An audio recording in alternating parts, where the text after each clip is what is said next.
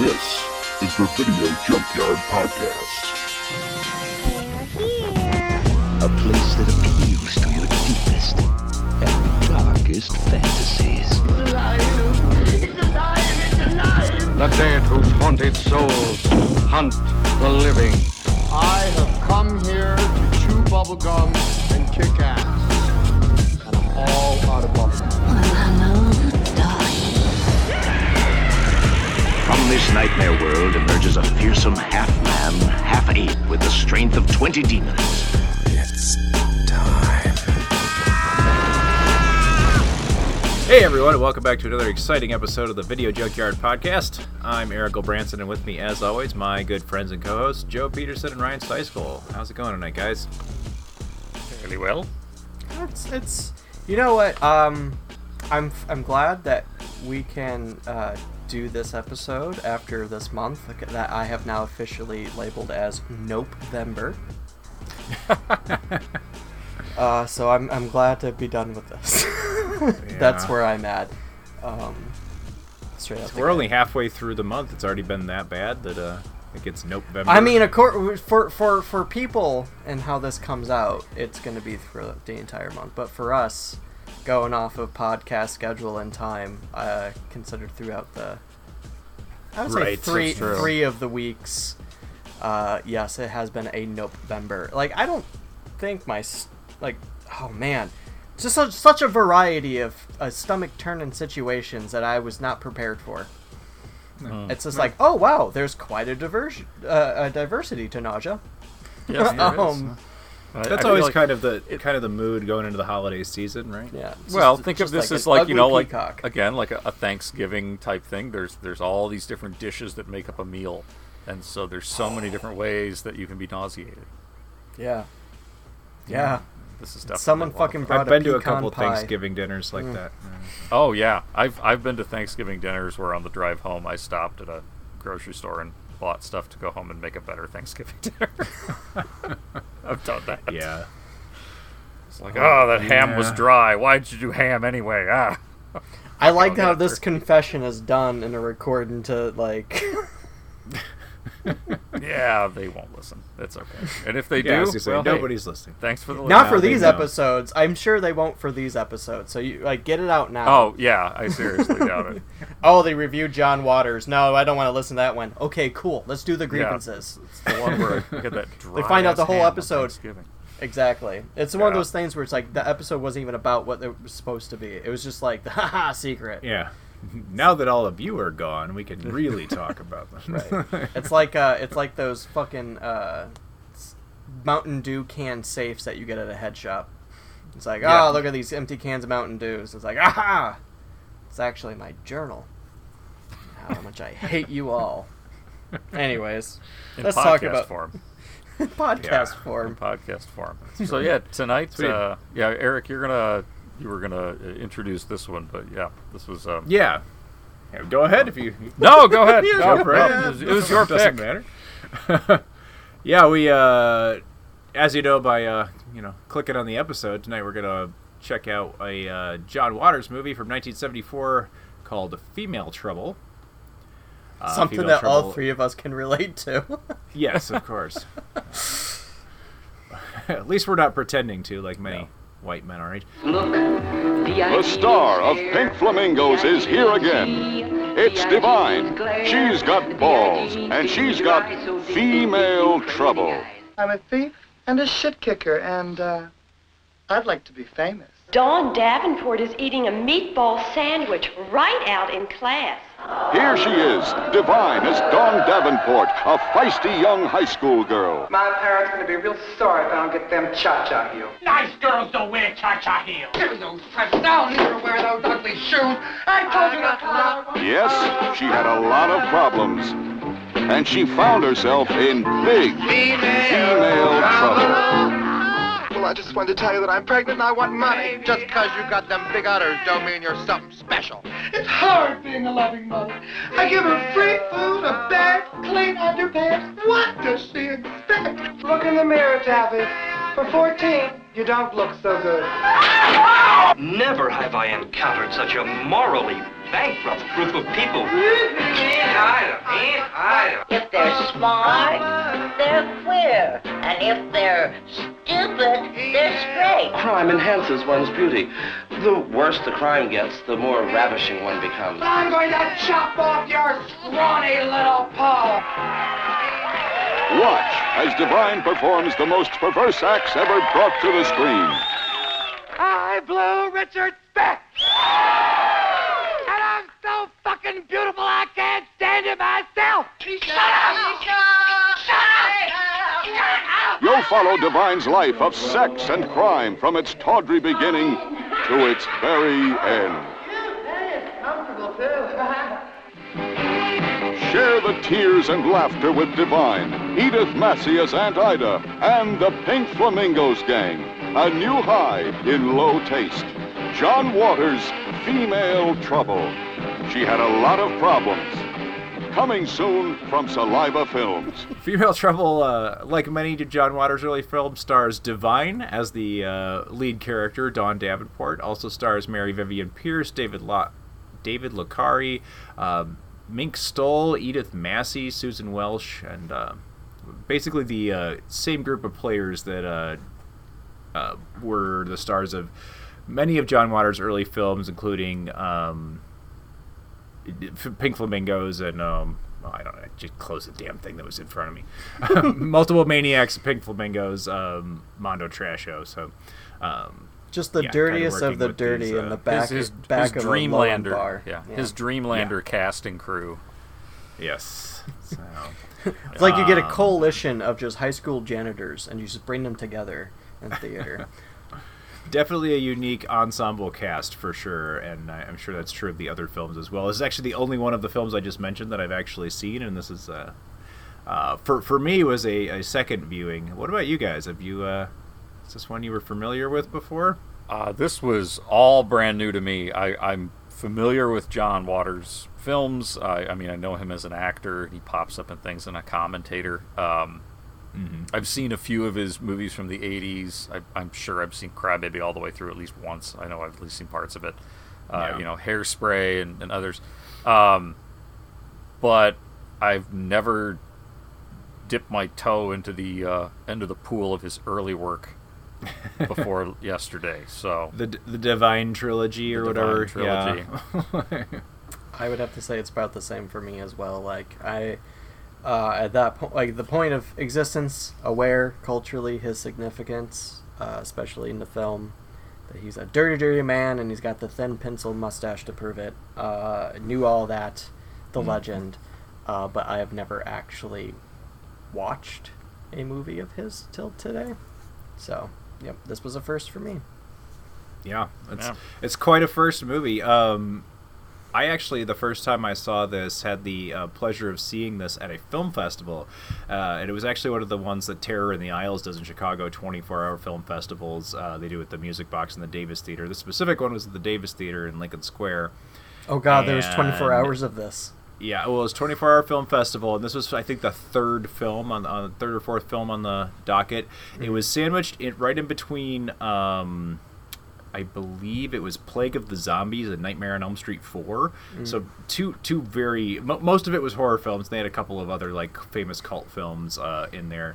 But I do not think, myself included, the audience was quite ready for Female Trouble. It definitely kind of split down the middle. Like there were people that were just like laughing, rolling on the floor, having a great time with it. There were fans of the movie. Some people were familiar with it. And there were some other people who just did not know what the fuck they were watching. Like mouth open, like, you know. And this is even among the horror fans. So this one definitely is a... I'm just going to go ahead and, before we even get to the review section, say this is not a movie for everybody, and that's certainly, yeah. Yeah. But I will say... I ended up really enjoying it, and, yeah, I thought it was, like, laugh-out-loud funny from start to finish, and seeing it with a group of people on the big screen the first time, I think, was definitely the right way to see it the first time. Like, it was, yeah, when you say 24-hour, like, thing, and this movie's on there, I feel like that's done intentionally, like... You know what? It's been we've been having people in there for like 24 hours. Let's give like a few hour break and just kind of swiffer up the place. Like throw that movie in there. That should scare out some It's scenes. definitely a wake up movie, like the first one. It's like, or it gets a few people out. Yeah, exactly. This is just like, Out right, and like about, sweep up that popcorn. It's like, or whatever. So, yeah, Divine I'll as get you. Dawn Davenport. I'll get you Yeah. a short synopsis. I kind of was scrolling synopsises, and there's not a great one, so I'm actually going to do my good old read the back of the DVD box. I'm excited to see how this dips in. Let's see. This is the New Line Cinema special edition. Ah, shit, I can't even read this thing. They stuck a sticker over it. Damn library. Thought I could slide the thing out in the back. So anyway, we're kind of stuck with what we get, but I'll try to do my best.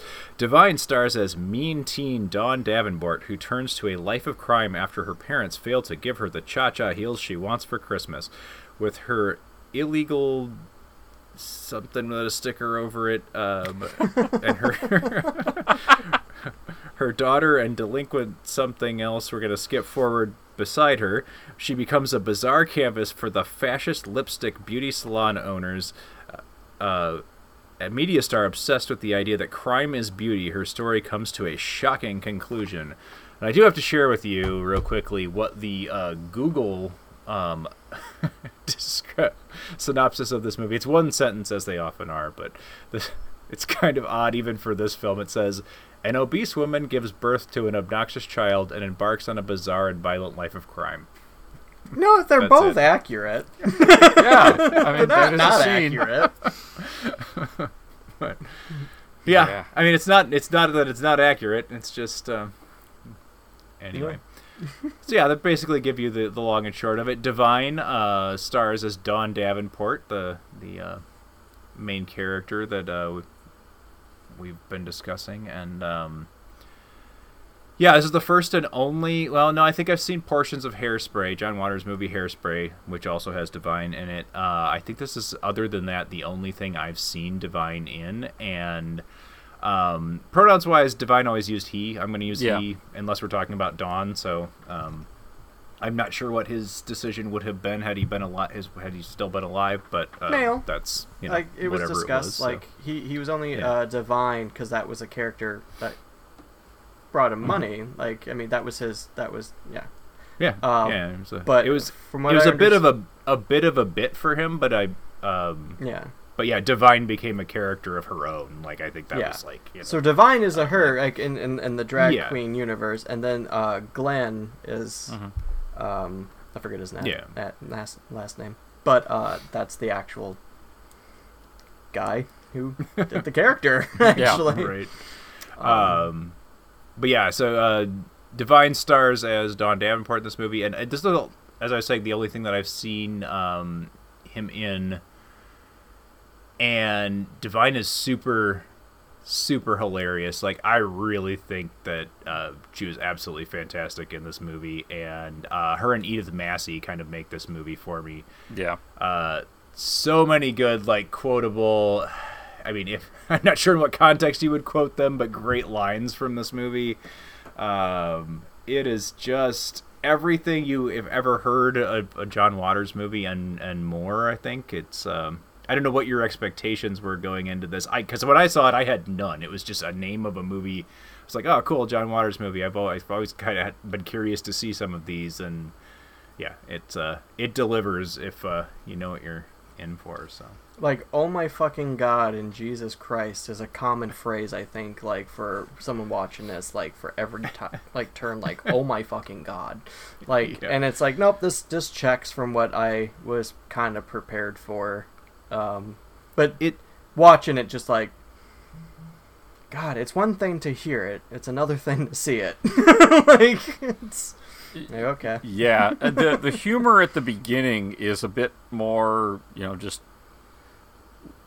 mouthy jokes and some slapstick kind of things. Mm-hmm. Like the way she talks to her teachers. Fuck you, just stuff that you wouldn't say to your teachers and to her parents. And to her parents and stuff. The cha-cha heels. The cha-cha heels. Yeah. She knocks her mom down and jumps on top of her, throws the Christmas tree on her. My God, with the fucking Christmas trees on top of mom, like, not on Christmas, not on Christmas. Like, God, there's a real trauma here. It's you like, can tell at that point, this is going to be a heartwarming family film, right? So. But then it very quickly switches its intensity up quite a lot, where she gets picked up by some guy because she's out hitchhiking, and it's actually also Divine. Out of drag, which is pretty. It's when we talked about bad taste, we talked about a guy fighting himself in a movie because he played two roles. In this case, they gives new meaning to go fuck yourself, right? Yeah, totally. they drive out in the country, find a discarded mattress, and have really nasty sex on it. There is not any sex in this movie that's not really nasty. Oh my god! The shit-stained underwear hanging like some kind of like disgraced sale of a haunted ship. That scene goes on so goddamn long. Yeah. And all the sex scenes go on way too long in this. And then they even, just when you think it's bad enough, like, oh, no, you see it, like you said, right, his shit-stained underwear. No, then they take it to another level. It just keeps going. Just in that sex scene, like, wow, this is... It got to the point where I'm watching it with my hand on the remote, because if the kids come downstairs, I need to pause this real fast and turn it down. I was watching. I actually watched this whole movie while exercising, which is how I've been doing it lately, just to kind of fit it in. but like the whole time, I'm usually up earlier than the kids, but I kind of like the same thing. I'm like, I got to keep the remote where I can reach it, because if the kids come down, it's like it's off. Like, right Can I just say, sweaty is not a state that I want to be in. Exhausted and sweaty is not a state I want to be in for any of these films. But you made a bold creative choice there. Well, let's remember, John Waters did also invent Smellorama. So. That's right. There's a lot of missed opportunities in this one. I feel like smelling this film would be just divine. There you go. And so she gets pregnant from this guy, and where do you know the baby looks just like them? Gives birth to her daughter in one of the most graphic birthing scenes I've ever seen. I think that's the first scene where I was like, oh, okay, I know. I'm starting to get the real flavor of this movie now. Yeah. Flavor, don't say flavor. No pun intended. To which my wife looked at it and she went, how the fuck did they pull this one off? Because that is a newborn baby. Yeah, it's like a real little baby. Yeah. Usually, when it's like a birth scene in a movie, it's like, and they bring out like, a 7-year-old and he's like, Mom. In this case, it's like 35-year-old man. And it was like a little baby. Usually you see they're like, oh, newborn baby, and it's like a 6-month-old child. Exactly. It's like it was a baby that was actually from somebody that he knew. One of the cast members, I believe, or one of the other Dreamlanders, one of his other regulars, had a baby and agreed to use it right away, and they put fake blood on it. The umbilical cord is a bunch of condoms filled with liver. Dawn just bites that thing in half. Bites the umbilical cord in half. It's like nobody told you, you could just leave it and it dries up and goes away, right? Oh, it's easier to break. Like a brittle, beef jerky. But where's the shocking moment in that? And then the next time you see her with her daughter's probably 7 or 8, and they treat each other adult actress. They treat each other like total shit. The fucking worst part of this fucking movie is just I've witnessed these parent-child relationships. The thing I think that works so well about this movie, and that is actually smart, below all of the generally smut and gross out jokes and just everything, that it is a kind of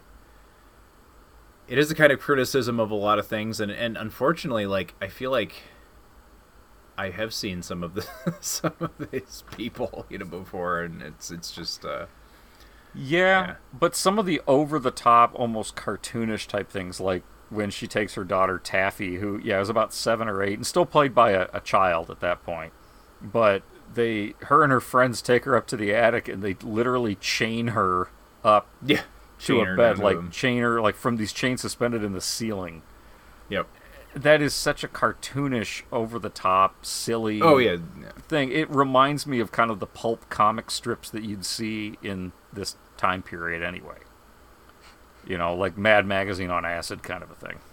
Yeah, absolutely. I think there's the targets are certainly set on, a lot of things, and fame, fashion, the news media, all kinds of things, because Dawn, her kind of trajectory throughout the film is she wants to become, well, actually kind of stumbles into a situation where she can become a famous model, or so she's told by the owners of the the lipstick hair salon, that clever kind name. of kind of take advantage. Anyway, it's got some stuff going on that's more than just subversive. I guess what I'm trying to like kind of set it as in a little bit different of a place than something like Bad Taste. It's not like Bad Taste didn't have anything to say, but that one was a little more having fun. This one's definitely having a lot of fun. It's hilarious and over the top, and certainly kind of fits more in the realm of comedy. But I also think that it's got a bit more of a subversive, like there's, definitely something being said. Oh, here, so. yeah. Well, I mean, the wealthy exploiting the poor. Yeah. Yeah. But also the kind of the history of the film a little bit, how part of the idea of it is inspired by John Waters' relationship with Charles Watson, with Tex Watson of the Manson family. Yeah. And Watson kind of became famous for making comments about, crime is beauty. And that's the main theme here. And I guess it's dedicated to him too. So it's kind of it's got a weird Charles Manson family connection as well, which is really bizarre.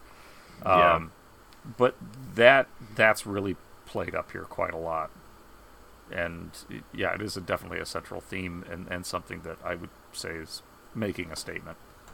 Or trying to, in a disgusting way. But even in and of itself, it being a gross movie, but it's known for that. Like, it's... I don't know, I don't want to get too art housey sounding, but, like, this film is so over the top and gross in every scene that it has, that it's almost like it in itself is I don't know. Some would... If you're offended by it, you might call it a crime. You know what I mean? It's a crime to cinema. Oh, gosh, yeah. But it's art. Like, literally reviewers saying things like that about it when it when it came out. These are the kind of... His movies always got censored and shit. It wouldn't play in many places. So... This originally came out, and the version that's been around in the U.S. for the most part was a shorter version, I think. It only ran about 4 minutes shorter, but it had been cut for some content, and also some of the scenes... were shortened a little bit. I'm not sure exactly for what reason, but the version we watched on the DVD is a restored, like, full version of the original film. I mean, I can think of some scenes where they could have trimmed a few minutes.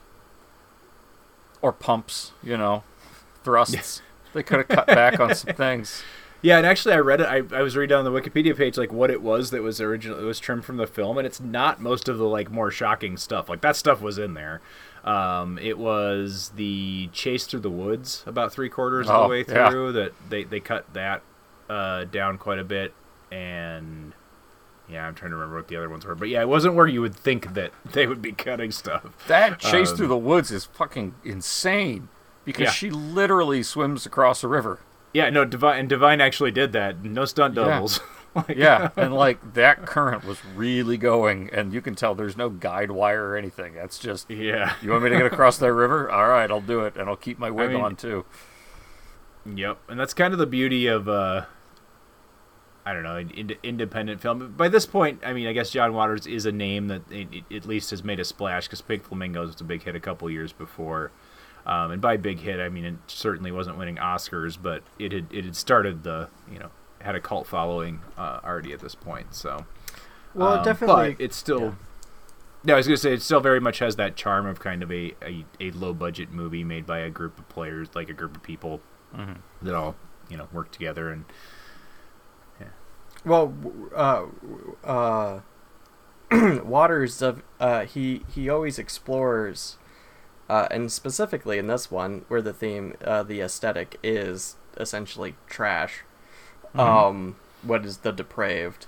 But that is a thing. Like, not just with just his works, but in general. Like, there are people that I know of that I've met throughout my lifetime that I'm friends with on Facebook or Instagram, and like they do like essentially trash dumps, is what I refer to them as, where they'll just occasionally do posts of just like some gritty things, and I won't lie, some of them I get a chuckle out of them. I can kind of enjoy them, like the dirty aesthetic, and I don't have any doubt in my mind that these people also are fans of these films. Yeah. But like, so it is there. There is kind of like there is a beauty and trash, and you can really find a beauty in anything. However, there's a depravity in this one. It's just like, you find your lines, but you don't know your lines until they're challenged. Yeah. It's like, I won't do that again. Yeah. Which is kind of like, God, this I didn't mention November, all of November, my lines, guys. I did mention that, or I didn't mention that this movie, at least in its extended form, is an NC-17 rated film. I think the first time we've done one of those on on the podcast. So there is an R-rated version of this. I think it's the shorter one, which I don't know why there's a difference in the ratings. NC-17 actually didn't exist at the time. This probably would have been X-rated at the time when it came out, but maybe it's just less if it was ever rated at all, I'm not sure. So there's a lot of male nudity in this, and you there don't is a lot see of male that nudity, a lot in films. But there's and not a lot of impressive male nudity. No, there's more. A lot male of humbling. There's more male than female nudity, I think. Yes, I believe there is. Although there's just a lot of nudity. It's real nudity. It's not sexualized nudity. Not it's much just of it is nudity. Yeah. The sex scenes actually rarely contain nudity. Most of it is in other places, and Oh, there is no arousal in those sex scenes, as Joe has pointed out. Like, I will say that the one, like when Divine's married to Gator. Gator. That's Gator. It. And when he's the toolbox scene, he whips out the toolbox. Oh my God! Like, use the needle nose and stuff like that. Pliers. And then that goes on for a minute or two, like just for no reason. And it's like, this has to add to the ridiculousness, because you're like, how would that work? Well, it wouldn't work, and that's what's funny about it. Like it's making you have to think about it. Right. Your brain just starts going places. Like you're like, no. That's not a thing, is it? Is it? No, it's not. I mean, it very well can be. Like, again, there are dark parts, but I mean, that's the thing, though, right? Because he always like, well, this stuff exists. Don't smother it. But I think it's always like a deeper kind of connection to, other things. Anyways, I won't go too deep into it. I'm not going to fucking pretend. And I think you kind of hit on like the kind of the trashy aspect of it, and just kind of like going for that, and like kind of pushing it to see how far how far you can go with that. But I did want to talk a bit about the character of Gator, because the husband, because he's a hairstystylist, he lives next door. His mother is Aunt Ida. His Aunt Ida, who is oh gosh, what was her name? I said at the beginning, Edith Massey. Edith Massey, who her biggest hopes for her nephew is that he becomes gay. Yes. I don't want you to live there's nothing more sad and deprived than a heterosexual life. Yeah. She's very insistent upon the idea that he should be gay. Like, that is, she's trying to set him up with dates, and, just all on his case in every scene about, It's a complete subversion. It's like, again, like, it's the exact same tactics of any other, like, guardian figure who wants their, recharged to be child a certain way, to have, like, a good partner, but it's just the subversion of like, oh, do they have to be straight? I want you to be gay. It's just like, that's funny. And there is a lot of good lines in it. Like, it's a running gag. Like, even at the wedding, I was cracking up at the she at the was wedding wearing scene. black. Where she's wearing black. Well, and of course, her she's a large woman wearing these ridiculously tight outfits. Most of the movie she's wearing veil, like this like kind of like I don't know if I'd describe it as a cat suit, because it's a little lower cut than that, but like it's But she gets so mad at the wedding that she starts beating the shit out of the minister after the wedding. So her character really kind of won me over in this too. she's fantastic. I mean, Divine's great, but Edith Massey's hilarious in this as well, and just But then Divine gets tired of Gator because he's a jerk and he's always screwing around on her, and he ends up leaving. She kicks him out, and Ida gets upset and throws acid in Dawn's face. Because Gator wanted to go to Detroit and become an auto worker. Yeah. Yeah. He was out of here. He's going to stop being a hairdresser and go to Detroit and become an auto worker. She does say something when she throws the acid on Dawn's face that I kind of love. This is the kind of lines that are all over this movie. But she says, "You made Gator leave. I got something for your face, motherfucker." Just like throws the acid on her face. Oh my god! And she's hideously scarred, but the Dashers, the the salon owners that have turned Dawn into a quote unquote like crime model. Like they take pictures of her committing crimes. Because they've kind of talked her into becoming a career criminal because they are getting her into show business, and they're this really kind of bizarre, really played up artsy fartsy couple who are into fashion. They're not, and they even like they're not into sex or sexualized anything. In fact, it makes them both nauseous and all this. But they want to capture the Dawn committing crimes, kind of. I don't know. But yeah. So it's exploitation. Yeah. Yeah. So the scars, or when her face gets burned with acid, it just makes them even more like into like, oh, it's perfect. She's the most beautiful woman in the world. They ever sold on this idea. It's essentially like what's the worst things that we could do, not to our but we ourselves don't want to do it to ourselves, but have somebody disposable. Yeah, right, it almost feels like two richy people performing a social experiment on somebody. I think that's actually kind of how they refer to it a few times. Right. It's like it's like trading places. Yeah. But with more dick. Oh my God. Yes.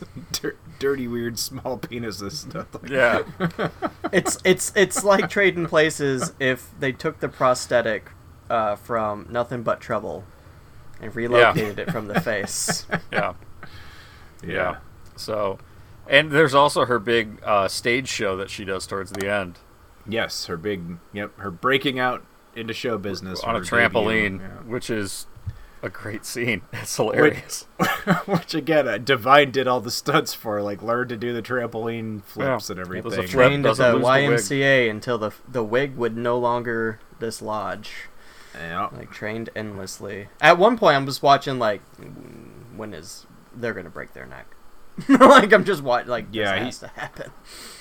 He had to be like super sold or super into this character because I could tell the performance. It gives his all to this thing. So I do feel like once we get to that point in the movie, to the ending, it kind of meanders a bit, and takes like maybe those are some of the scenes that were cut too. I don't know, but in the other versions, but because she's doing her big movement. Her daughter, we forgot to mention that her daughter goes after and tries to find her father, who tries to sexually assault her, so she stabs him, and then she becomes a Hare Krishna. Which makes her mom really angry. Yeah, and her mom strangles her to death. You also forgot about Ida the Dashers take cage. Pictures of. So yeah, Aunt Ida in the birdcage when. We jumped to this trampoline too quickly. Get it? Oh. Yeah. But then after all shit breaks loose, essentially after acid hits the face, full on Joker moments. It just from here on out. Divine is essentially the Joker. Like her the whole like scene where she's running through the forest, the police are coming after her, and then the trial and all that. It just kind of. The trial goes on maybe a little longer than it needed because I don't know. I feel like the way the whole movie was set up, we all got that everybody was taking advantage of her, and Dawn obviously figures this out the brightest person in the world, obviously. So figures this out after all of her so-called friends and confidants come out and speak against her, and so she is betrayed by everyone, and she discovers that she's been exploited by these people, and but is still so totally sold on their vision to the point where she's totally fine going to the electric chair for her art. Yeah. Well, when you think about it, I'm gonna get artsy on this. I'm sorry, but when you think about it, like, I think in a way it's an artsy movie, which is really weird. Unfortunately, but it is. Like, yeah. But she was sold this ideal, that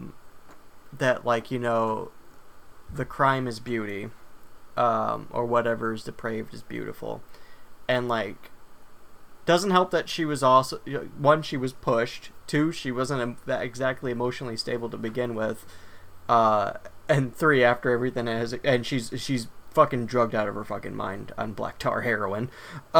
So liquid eyeliner. Yeah, liquid eyeliner. Sorry. But I'm just saying, so she has a miserable life essentially, and accepts what she can, but this is the moment where it's just all of the dreams are coming true, and she doesn't care how it went. She's willing to do whatever it is to do that dream, right? And she's sold on this thing. She adopts this thing, and then when it all goes to fucking hell, and everyone else abandons her, for her it's just well, then this is still mine. Then, if this was never yours to begin with, I actually gave it my all for this. You didn't, so this is actually mine. This has always been mine, and then that's how I saw the adoption of it going forward. Partly again, after Acid, full on Joker, Do you think that the previously mentioned inspiration and relationship with Tex Watson and the entire Manson trial played a role in this too, in this kind of statement about exploitation of criminals? Because Manson became a celebrity. Yeah. I think it'd be hard not to look at that, even without knowing that that John Waters personally knew Tex Watson. Even without knowing that, I think it's very obvious that there's an aspect here of that,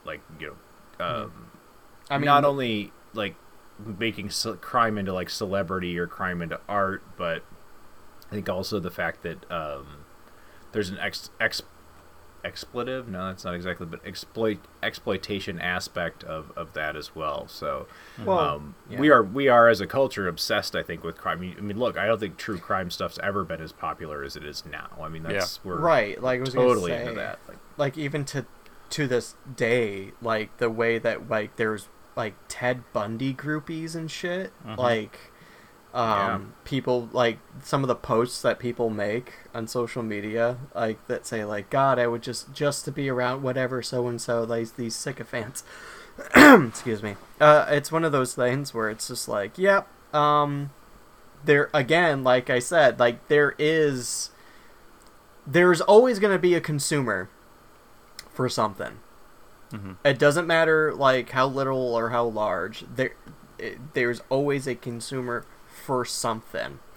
But thinking forward, not thinking currently or modern, now, so when with these school shootings or just public shootings of any nature, less and less the name of the culprit is made publicly aware, through so on and so forth, through news outlets, because it's let's not reward this. Glamorize this behavior. So it's very interesting to see this in a movie made in 1974. And I'm well, shit, maybe the movie with the shit fucking underpants may have had a point. It's yes. Well, and it's making that point in a way where, and I think this is something Waters does really well here, and just in the other things I've seen, where there's always that trashiness to it.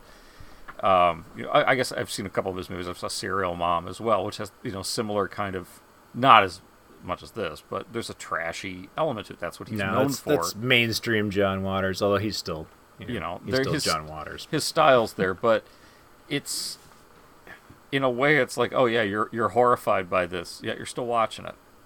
You know, and you're still sitting here and watching more of it. So how about all the Netflix fucking Dayton shows, or just any fucking like early 2000s MTV VH1 like Dayton shows? Like, we don't watch it because we're watching people succeed. We're watching it for the trashy cringe.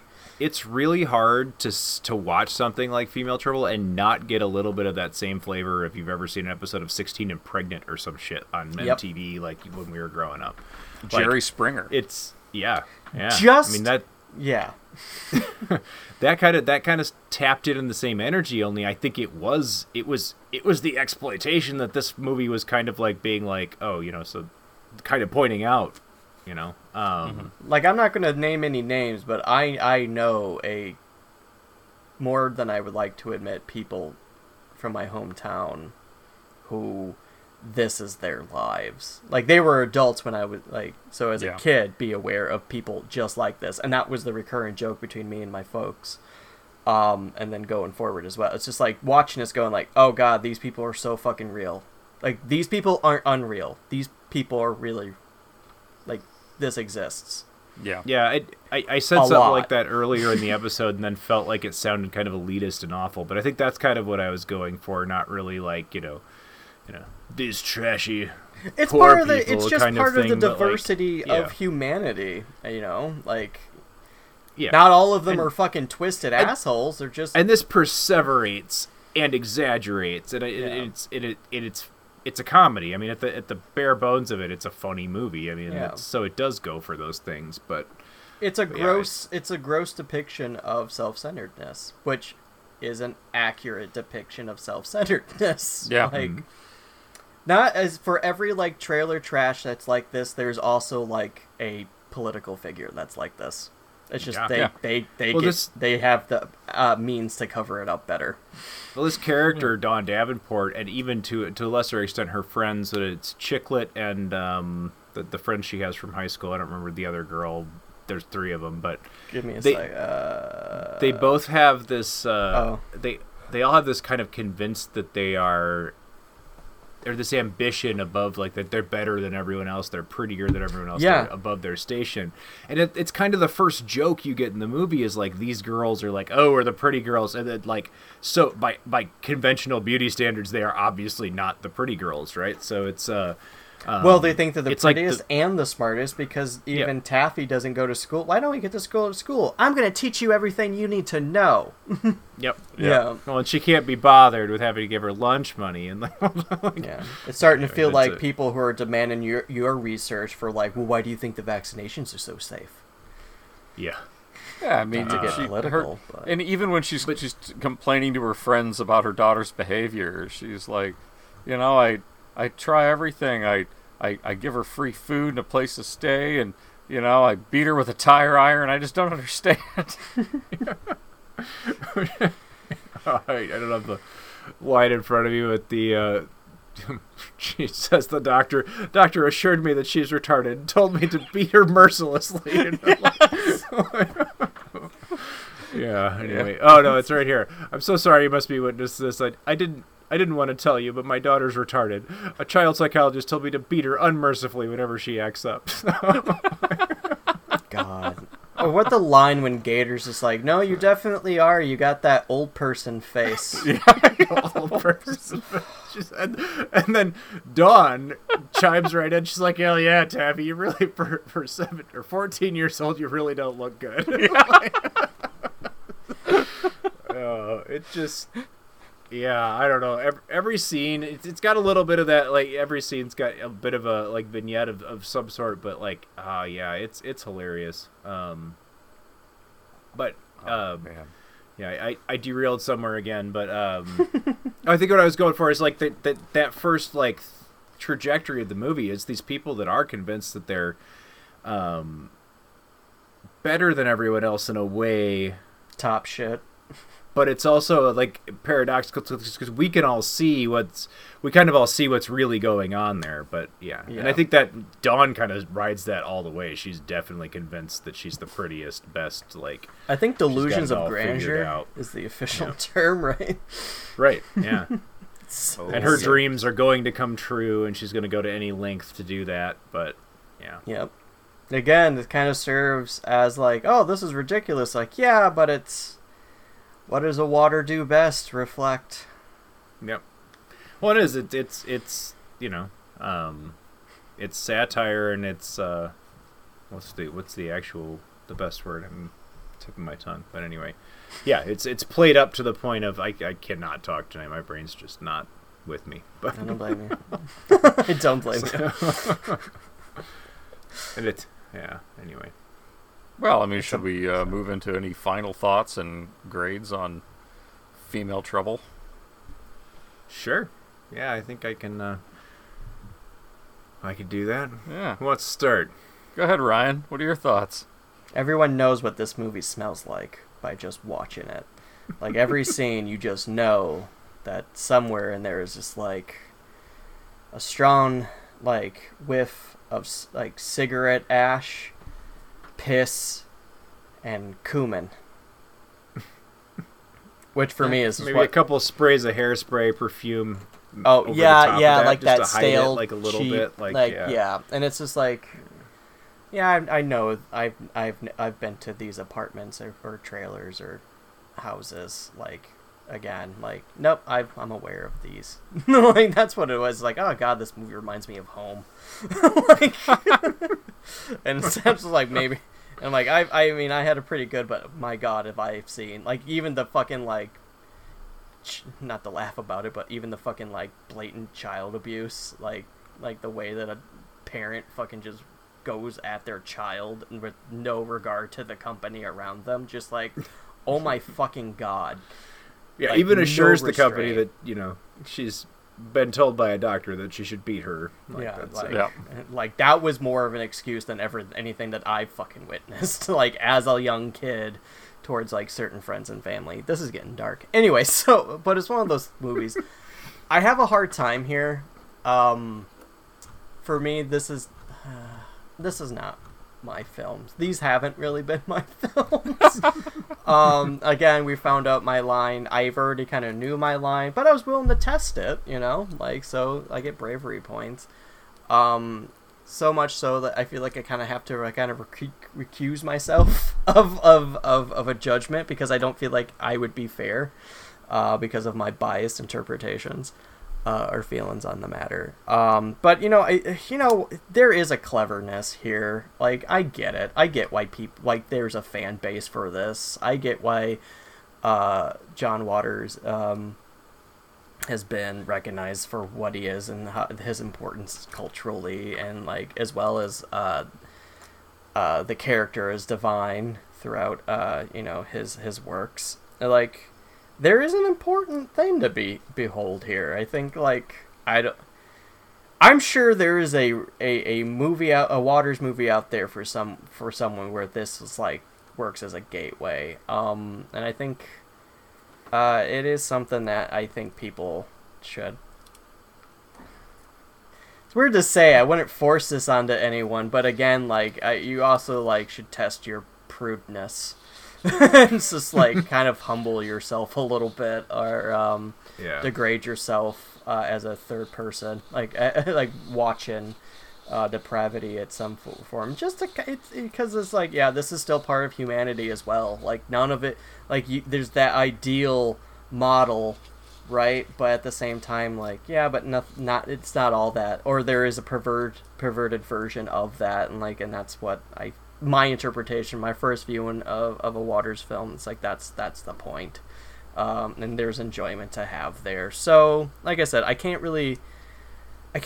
want to. I'm not going to give it a grade, because like my grade is for my personal experience, but I don't want that to be a reflection towards this. I don't think that's fair. Like, I don't want to do this again, but I appreciate it for what it is, and I do think people should at least. They have to dive in somewhere and kind of figure something out, honestly, and that's the whole point of this November. So there.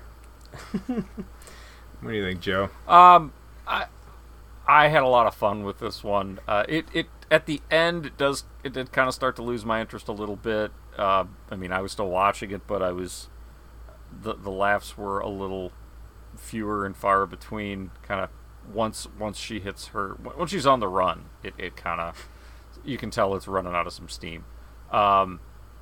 This has definitely made me want to check out more of John Waters' movies, and especially the ones with Divine. I think Divine's hilarious, and oh yeah, I mean, and really, it was funny because when we were watching it, neither one of us had really. I mean, again, we'd seen like Hairspray and stuff like that, but really like one of these early Divine movies, weren't really sure how they were gonna, what I was really getting into at first, and so in the beginning when it's like, okay, this is a transvestite, or this is a person in drag. My wife was like, oh, I wonder if they're actually like going to acknowledge it, or are we just going with it? And yeah, that was kind of the great thing about Divine's work, is that they just always went with it. Divine never played a character who was in drag. Right. The character was always a woman, and I think that's really cool. And Dawn was hilarious. Dawn. Yeah. Dawn was Dawn. It wasn't, David who's become Dawn or something like that. No, it's always, it was. And it's disgusting for very good reasons. The plot is super thin, but no one can see this on the podcast, but he's got like the biggest grin as he's talking about I do. It's he because really it was does. just he really is enjoying from the opening credits, even, and like the opening theme song, and Sung by Divine. Yeah. Again, can't see it, but like the image Ryan has behind him, which is from the opening credits. Even that artwork, I'm like, all right, we're here we are, and we're strapping right. in, and I had a lot of fun with it. So it's even for John Waters types or movies like this, these kind of grindhousey schlock or whatever you want to call it, there's a million names, I'm sure. It has a few little flaws and stuff like that. Like I said, the pacing kind of falls apart a little bit at the end. Overall, I had a ton of fun with it. I'd give it a B+. But you have to know what you're getting into. This is not for everybody. Yeah. Has to be experienced. Yeah, but there is something to get out of something. Yeah. Yeah, I'm going to echo a lot of that. This was like I described with my first experience with this, is kind of a happy accident. It was just on the bill, and it was something I, like, culturally was curious about, but I had not seen before, didn't know what I was getting into. And, yeah, I had a ton of fun with it. And I do think some of that, like, initial viewing and why it was such a blast was getting to see it in the way that I saw it in a movie theater with a group of people. It still plays, and this was in, 2017, 18, probably 2018 when I saw it on the big screen. It still plays really well. I mean, lots of laughter, lots of people having a good time with this movie. It certainly is a cult classic in that regard. Like, I think it still plays well.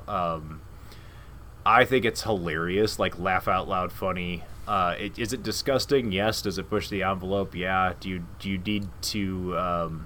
does it take a certain type of person looking for a certain type of movie probably to really enjoy this? Yeah, all that. But, yeah, I mean, I think it fits nicely onto, like, a cult film festival like that. It's a nice little piece to put in there that's not, like, strictly, it's not a horror movie, but it's definitely kind of fills some of those, checks some of those boxes. Yeah, I don't know. I really, really enjoyed it the first time I saw it. I feel like I paid a little bit more attention to some of the nuance and subtext to it, which, believe it or not, it has quite a bit of this time around, and I think that enriched my appreciation of it even more. I agree with Joe. It's not perfect. There's some pacing issues. There's some scenes that could be trimmed.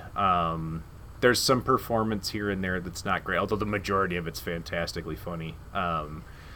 But yeah, so it's probably not an A+, but yeah, I'm going to land in like B+ range as well. I just think it's a lot of fun if you're on board for something like this, because yeah, it's gross and over the top, and it subverts about everything from your expectations about culture and sexuality, and like just from the get-go, and it's It's a lot of fun, and I too am. I still haven't gotten around to it, but when the first time I saw it, I was like, "Wow, I need to see some more of these movies," and I still haven't, and I'm gonna make a point to do so. Pink Flamingos isn't streaming anywhere. That's the next one I want to make sure to check out. So, but we'll have to add it to the list. But if any of our listeners have seen Female Trouble and wanted to share any thoughts about it, what do you think of our review? What did you think of the film? Please feel free to share any of those questions, comments, criticisms, or witticisms with the Video Junkyard Podcast at gmail.com. You can also find us on Twitter at VideoJunkPod or the main Video Junkyard Podcast page on Facebook and Instagram. If you write it, we'll read it, and we look forward to hearing from you. And if you like what you hear, we'd appreciate you stopping by and checking out our Patreon page at patreon.com/VideoJunkyardPodcast for a very small donation. You can help us pick out the movies that we discuss here on the podcast, and a couple times a year we do throw up some exclusive shows as well. So if any of that sounds interesting, we sure would appreciate the donation. Whether you're donating or not, we certainly appreciate you being here. And hope you'll come back and join us for more good stuff. Next week we have one of those aforementioned patron picks. Tony Rodriguez picked out Cemetery Man for us next week.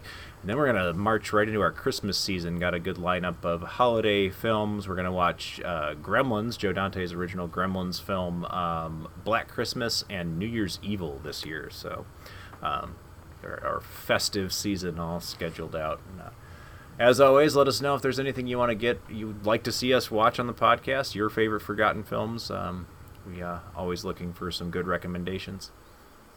And we want to thank you once again for listening to the Video Junkyard Podcast. And if you've enjoyed it, please feel free to share it around. And until next time, I'm Joe Peterson. I'm Miracle Branson. And I'm Ryan Sasko, reminding you. I'm a thief and a shit kicker, and I'd like to be famous. You have been listening to the Video Junkyard Podcast. I do wish we could chat longer, but I'm having an old friend for dinner. You just can't let them go. Go! Stay on the road. Keep clear to the moors. We want to take this opportunity to thank you for listening to the Video Junkyard Podcast and remind you to find us on social media on Facebook at facebook.com/Video Junkyard Podcast, on Twitter at Video Junk Pod, and on Instagram as Video Junkyard Podcast, all one word. Want to thank you again for listening, and keep digging. Who knows what treasures you'll find in the Video Junkyard.